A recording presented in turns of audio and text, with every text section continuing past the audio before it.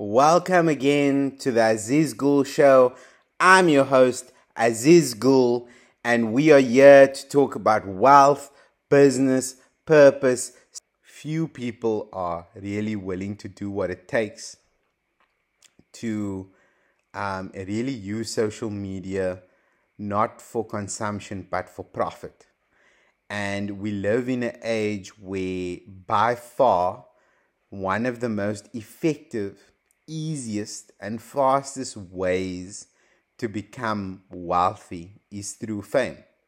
And back in the day, fame was something very inaccessible to the everyday person. You created fame by becoming a celebrity, a movie star, a signed artist to a record label. And this was for a very small sector, niche of society before social media. And now with the advent of social media, it's leveled the playing field in such a dramatic way that everyone has the opportunity, even if it's just in their niche, in their industry, in mastery of their skill set, in their community, in their location, to become famous. And fame is such a powerful thing in terms of persuasion and appeal to authority.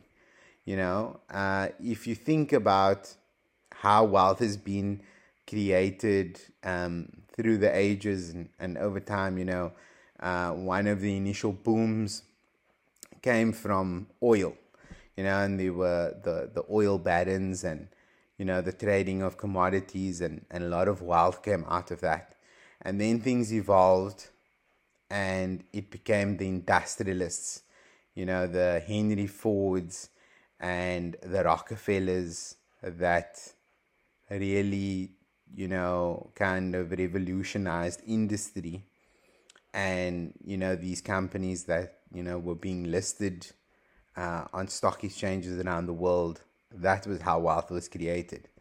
And that consequently meant that, the JP Morgans, the Warren Buffetts, they were the next generation of wealth creators. They were the money managers. And right now, we live in the age where the most valuable commodity is attention. And those that are becoming billionaires are those that garner the most fame and attention. If you look at people like Kim Kardashian, Dwayne "The Rock" Johnson, all of these people have made massive fortunes through attention.